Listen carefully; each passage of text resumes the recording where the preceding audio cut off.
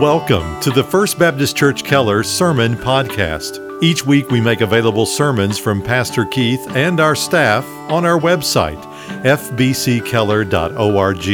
And on iTunes, search for First Baptist Church Keller TX in the iTunes Store or in the podcast app on your mobile device. And now here's our pastor, Keith Sanders. I invite you to take your copy of God's Word and let's open together to the New Testament book of Philippians. We're in Philippians chapter 2. Our text today, verses 3 through 11. Last Sunday morning we began a little mini-series, just 4 sermons in length, around the subject of Christian service. We saw last Sunday in 1 Peter chapter 4 that the fact that time is drawing nearer for the second coming of our Lord should not drive us to seclusion. It should not motivate us to sit and wait. Rather, the prospect of Christ's imminent return should give our service to Him and to one another a greater sense of urgency. Of course, New Testament believers, the primary way we serve Jesus is by ministering to one another in the context of our local congregations as we bring to bear our unique spiritual gifts that the Lord has provided, distributed by His Holy Spirit. We're motivated to service, we saw last week, as we love one another with a fervent love. Even though living in such close proximity, we're bound to rub each other the wrong way from time to time. We're bound even to sin against one another. We can continue serving in the same congregation when we are fervent in our love, because the Scripture says love covers or forgives all manner of sin. Now, the main takeaway from last Sunday, I hope, for you was a reminder that the goal of all Christian service is the glory of Christ. We are to magnify His name and His reputation, make much of Him and little of ourselves. And so to accomplish that goal, we must take on the attitude that John the Baptist exhibited. You remember there were some people that came out to John when he was at the height of his fame and believed him to be the object of worship. And he was repulsed by that notion, and he quickly said of Jesus, He must increase and I must decrease. And the irony of that truth is that the greatest example of true humility was not John the Baptist. Jesus said of John, none greater was born of women. Rather, the greatest example of true Christian humility is none other than the Lord Himself.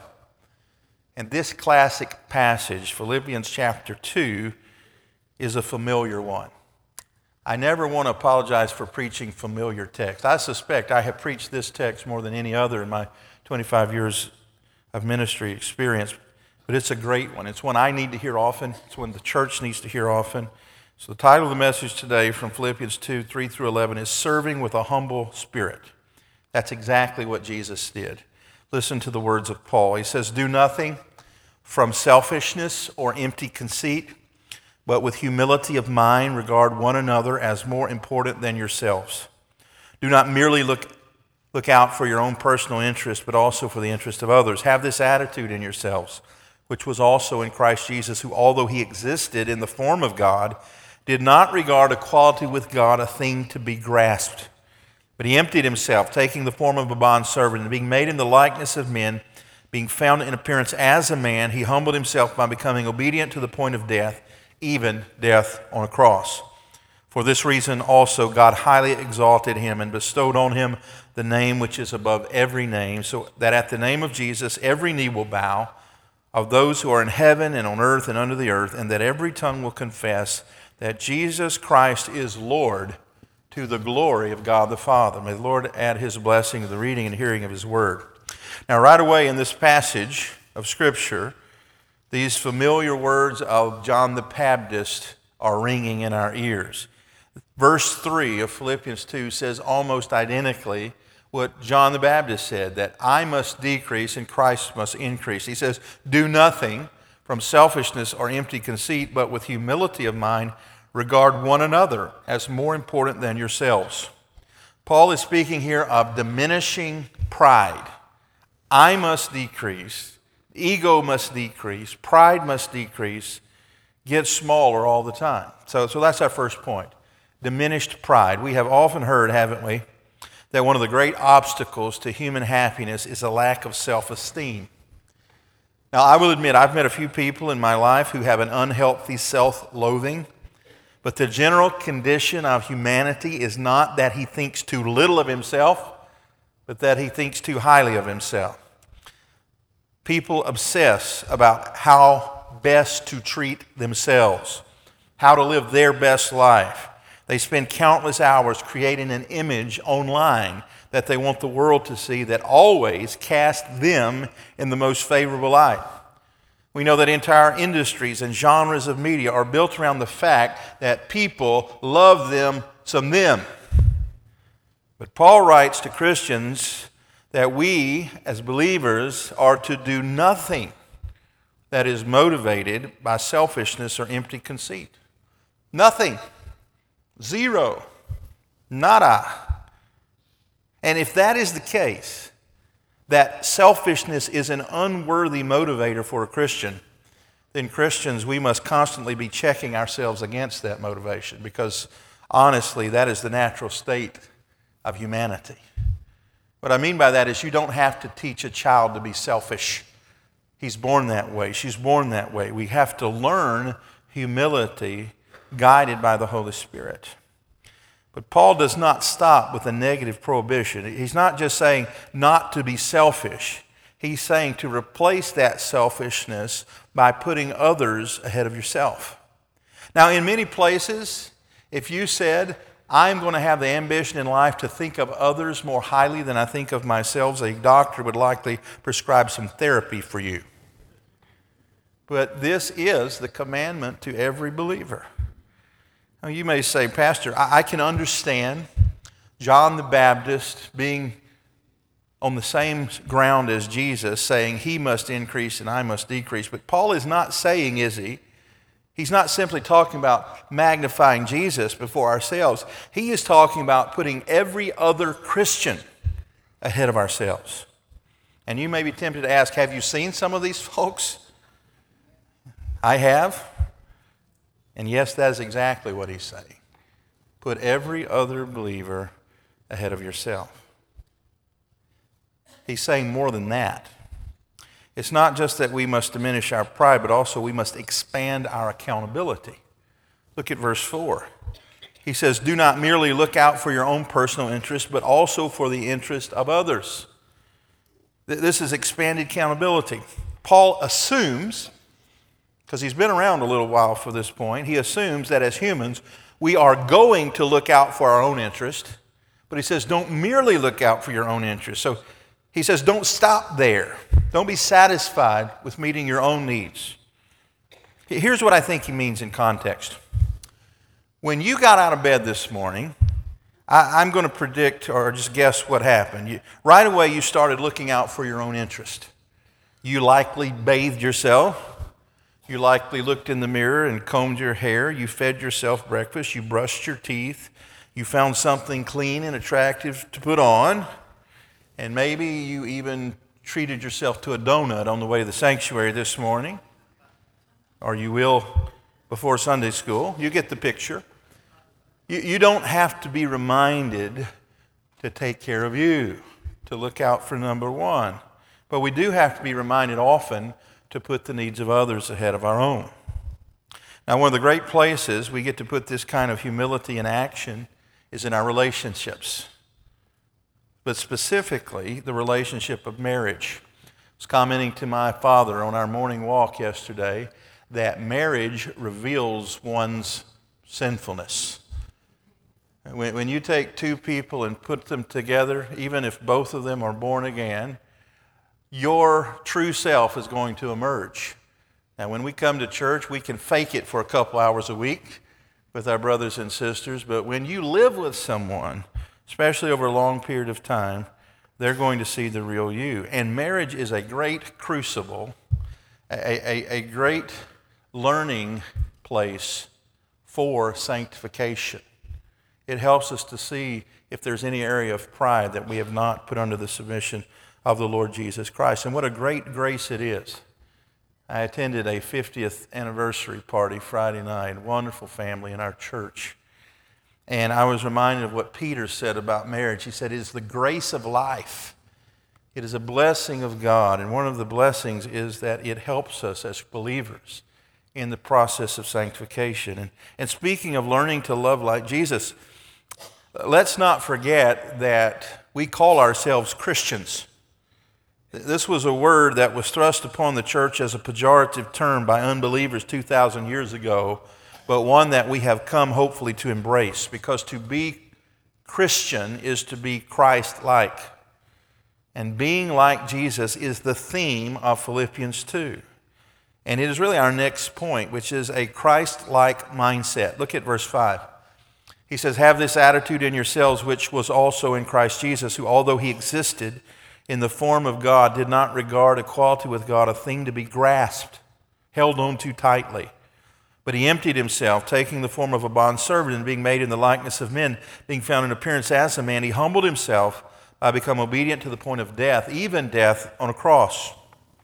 Now, another word for attitude is mindset. In fact, I believe the King James Version renders this verse that way. Let this mind be in you, this attitude be in you, which was also in Christ Jesus. And our attitude, of course, is revealed through our actions, through our speech, our behavior. So how or in what way was Christ's humility revealed in his actions? Well, I think in three fundamental ways that he points out here. Number one is through his incarnation. We often refer to this section of Scripture as the kenosis passage. That's a Greek word which means to empty or pour out. And that's exactly what Jesus did. He emptied himself. He divested himself of the glories of heaven. Remember that Jesus did not have his beginning in that stable in Bethlehem. He didn't even have his beginning when he was conceived by the Holy Spirit in the womb of the Virgin Mary. Jesus has always been and will always be.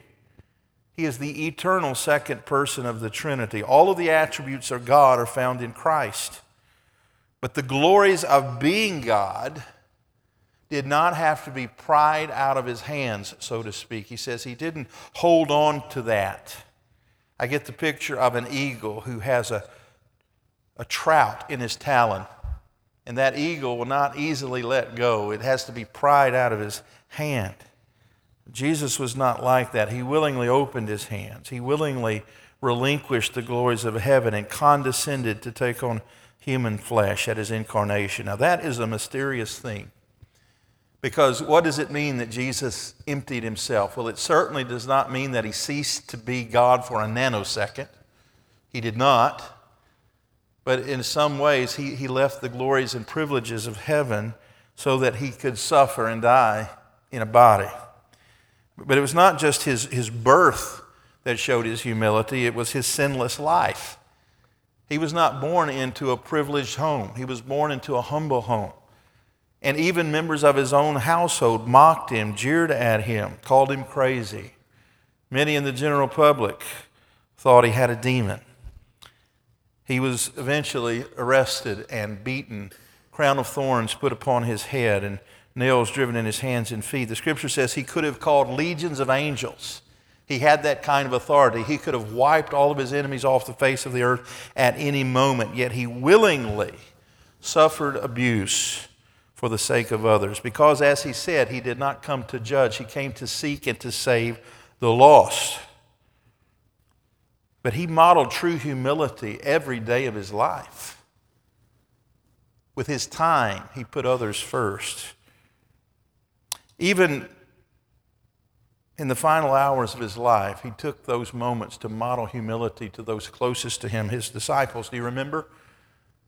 They had a borrowed upper room there in Jerusalem, ostensibly to celebrate the festival of Passover with them. And when all of the guests arrived, they were busy arguing among themselves. The Scripture tells us about which one of them was the greatest.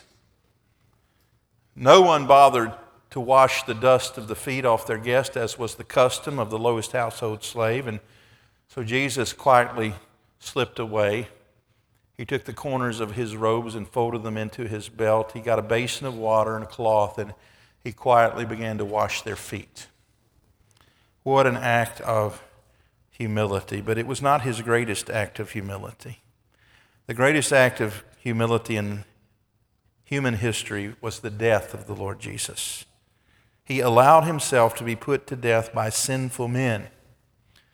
I often remind us here, especially around the Easter season, when we think about the death of Jesus, that Jesus was not a victim. No one took his life from him. He willingly relinquished it. We know this because after he washed their feet and he instituted the Lord's Supper, they went out into Gethsemane, there in the garden, and Jesus prayed, and the Scripture records his prayer like this: Father, if there's any other way, let this cup pass from me. Nevertheless, not my will, but thine be done. In his humanity, Jesus didn't relish the thought of a whip upon his back. He didn't relish the thought of being publicly embarrassed by having his clothing stripped. He certainly didn't look forward to the time when his fellowship with the Father would be broken. And yet he willingly submitted his will to the Father's for our benefit. You see, Jesus took the punishment that we deserved. He put our needs ahead of his own. He says, no greater love has any man than he lays down his life for his friends.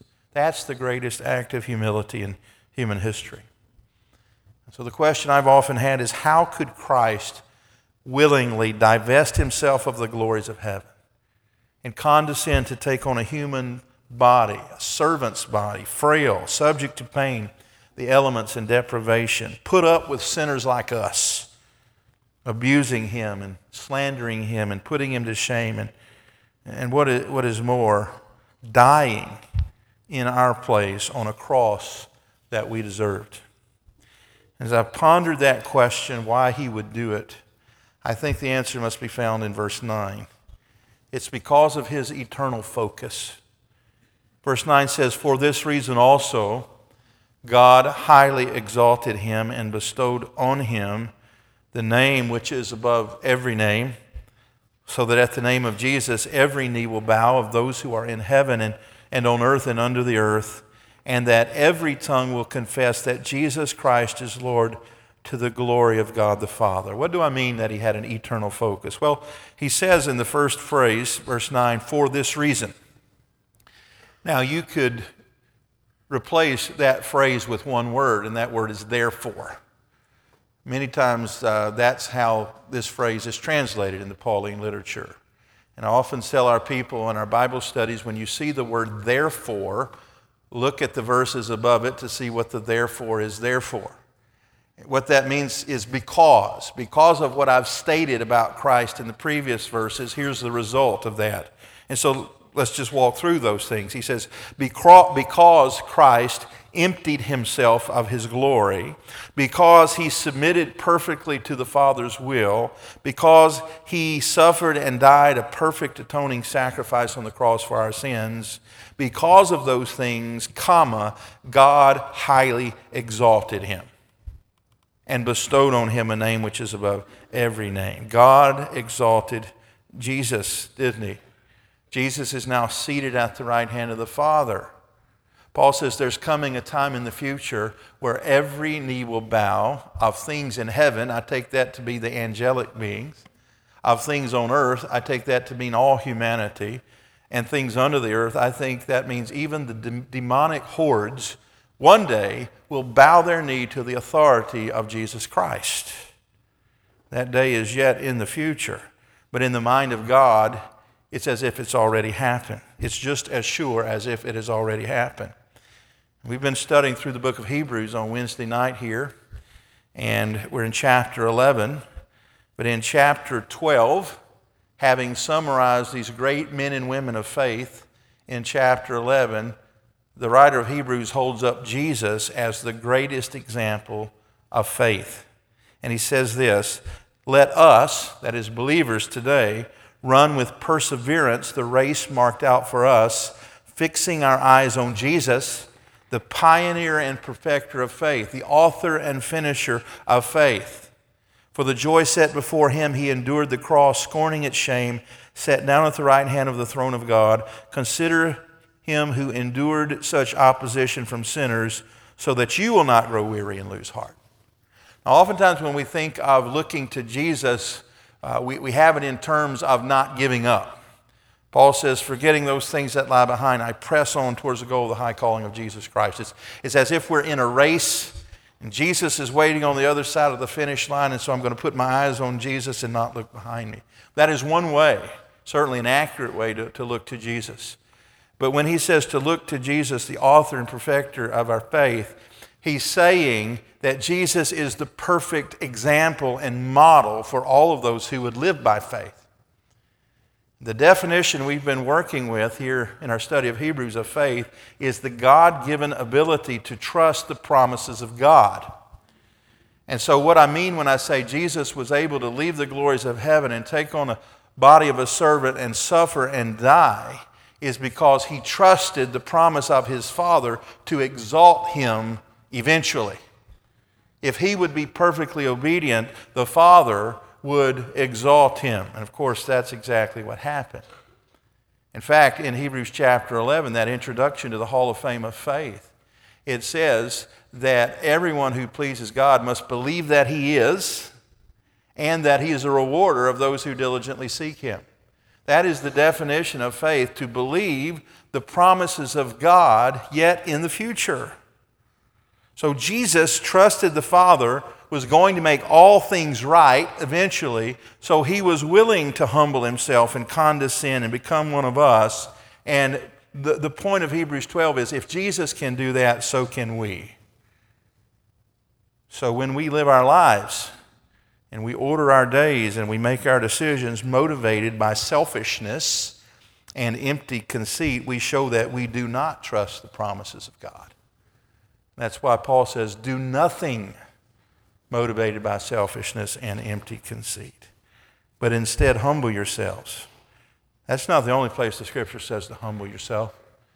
In fact, that seems to be one of the great themes of all the Bible. The Bible says that God gives grace to the humble, but he resists the proud. 1 Peter 5:6 summarizes the point I'm making here about trusting the promises of God. He says, humble yourself under the mighty hand of God, and he will exalt you in due time. Now, the health and wealth preachers have an over-realized eschatology. They want to rush right to the exaltation without the suffering. That is, if you have enough faith, in this life, God is bound to make you healthy, and God is bound to make you wealthy. That is not what the Bible says. It says, humble yourself under the mighty hand of God, and he will exalt you in due time. Now, what does that mean? Well, it seems to imply that you might suffer every day of your life for the rest of your life. There's no promise you want. In fact, you might be thinking, Pastor, if I lived my life, if I ordered my days the way Paul says we're to do that, to put the needs of every other Christian ahead of my own, I know that people will, or it might be a chance that people will take advantage of me and abuse me. Well, you're wise. That's very possible. In fact, I would say if you live your life the way Paul prescribes here in Philippians 2, it is very likely that someone, perhaps many people, will take advantage of you and even abuse you, because that's what they did to Jesus. And Jesus said a servant is not greater than his master. But Jesus was willing to be abused for the sake of the glory to come. See, in addition to Jesus and John the Baptist, there's another great New Testament example of humble service, and that's the author of Philippians 2, the Apostle Paul. Paul was very frank in the assessment of his own life. Paul had a good thing going before he was saved from a human perspective. He was well educated, well thought of in the academic community. His star was rising in that world, and when he came face to face with the risen Lord Jesus on the road to Damascus, everything changed in an instant. He was knocked to the dust, and he lost his eyesight for a period of time, and he was a broken man. But when his eyesight returned, he also had with it a new reason to live. And he spent the rest of his life not in vain pursuits of personal fame or godless ambition. He spent the rest of his life seeking the glory of Jesus. And what did he receive in return for it in this life? Well, 2 Corinthians 11 tells us, speaking of his own biography, he says, I was beaten times without number. I take that to mean Paul got beat up physically so many times for preaching the gospel, he lost track of how many. He said, often in danger of death. 5 times I received from the Jews 39 lashes. 3 times I was beaten with rods. Once I was stoned. 3 times I was shipwrecked. A night and a day I have spent in the deep. I have been on frequent journeys in dangers from rivers, dangers from robbers, dangers from my countrymen, dangers from the Gentiles, dangers in the city, dangers in the wilderness, dangers on the sea, dangers among false brethren. I have been in labor and hardship through many sleepless nights, in hunger and thirst, often without food, in cold and exposure. Apart from such external things, there is the daily pressure on me of concern for all the churches. So it's not just the imminent danger of losing my life, which, by the way, secular history tells us he had his head chopped off by a Roman guard. But one of the greatest burdens he bore was the daily pressure. He was so concerned about all the believers and their welfare. And you say, well, what a wasted life. Who would want to live a life like that? No one except someone who had great faith, who trusted the promises of God that if you will humble yourself in the here and now, God will exalt you for all of eternity.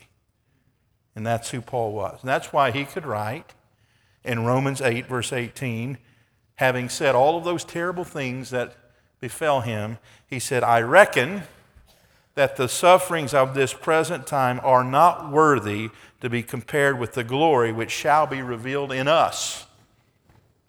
So Paul didn't say it's just glory that he'll receive or that Christ has received, but that every believer will receive if they'll live their life like that. That is all God promises you. Just as Winston Churchill promised England nothing but blood, sweat, and tears in this life, Jesus promises to us that we'll likely suffer for his name if we live truly humble lives. Paul told Timothy that everyone who desires to live a godly life can expect persecution. But we don't live for this life. We live for eternity. See, Paul had an eternal focus that allowed him to serve others, even when it meant his own pain. And so can we. This is what we're called to do each and every day, believers. He says, do nothing from selfishness or vain conceit. That is, put the needs of others first. Count them more important than yourself. There's not a period there. We can do that if we believe in this promise of great reward. This is how Jesus motivated his disciples. Remember what I told you they were doing when Jesus brought them there to that upper room the night of his arrest? They were arguing among themselves which one of them was the greatest. If you go back and read those passages, Jesus did not rebuke them for wanting to be great. He rebuked them for going the wrong way about it. And he told them that in his kingdom, the greatest is the greatest servant. If you want to be truly great in the eyes of God, you have to be the greatest servant in the here and now. He said it this way in multiple places. He said, the last will be first, and the first will be last. Don't be satisfied with being first here. Because if you're first here in everything that you do, you're going to be last for all of eternity. Don't be satisfied with that. Look to Jesus, the author and finisher of your salvation, as the greatest example of humility and the greatest example of faith, which is the God-given ability to trust that the promises of God are true. They are true. And we need to live like it. Let's pray together. Heavenly Father, Lord, we thank you for your word. Father, we live in a world that is giving us a very different message and cue than the one we've read about in Philippians 2. We're told on every advertisement, on every station, in every medium, that if we're to be happy in this life, we've got to look out for us. We've got to put ourselves first, and we've got to take care of us, and we've got to manage our brand on our Facebook page and Instagram, and we've got to put out an image that everything is perfect. And Father, you know that's not the case. You know our heart. You know that human beings are sinners, and that we're selfish and we're cold. And Father, you want to change us. You want us to give us the mind of Christ, which is this attitude that puts the needs of others ahead of ourselves. Lord, we want to live that way, but we battle it in our flesh every day. We wake up in the morning looking out for ourselves. Lord, help us to look to Jesus as the great example. Lord, I think you've given many other examples in your word. Men like John the Baptist and the Apostle Paul and those great men and women in the Hall of Fame of Faith in Hebrews 11. Lord, I thank you that I look to men and women in this church as an example and a model for me. I strive and aim to live like they do, humbly, putting the needs of others first. Lord, I pray that would be the case for every Christian. I pray that it would be the rule rather than the exception. Father, when all of us are living our lives like that with a view to heaven and eternity, Father, when we are truly trusting in your eternal promises, Father, this will be a glorious church indeed.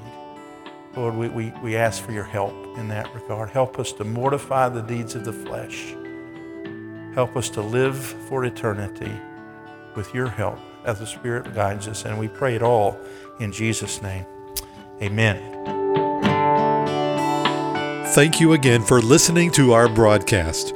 To learn more about First Baptist Church in Keller, Texas, or to hear more sermons by Pastor Keith and our staff, visit us online at fbckeller.org.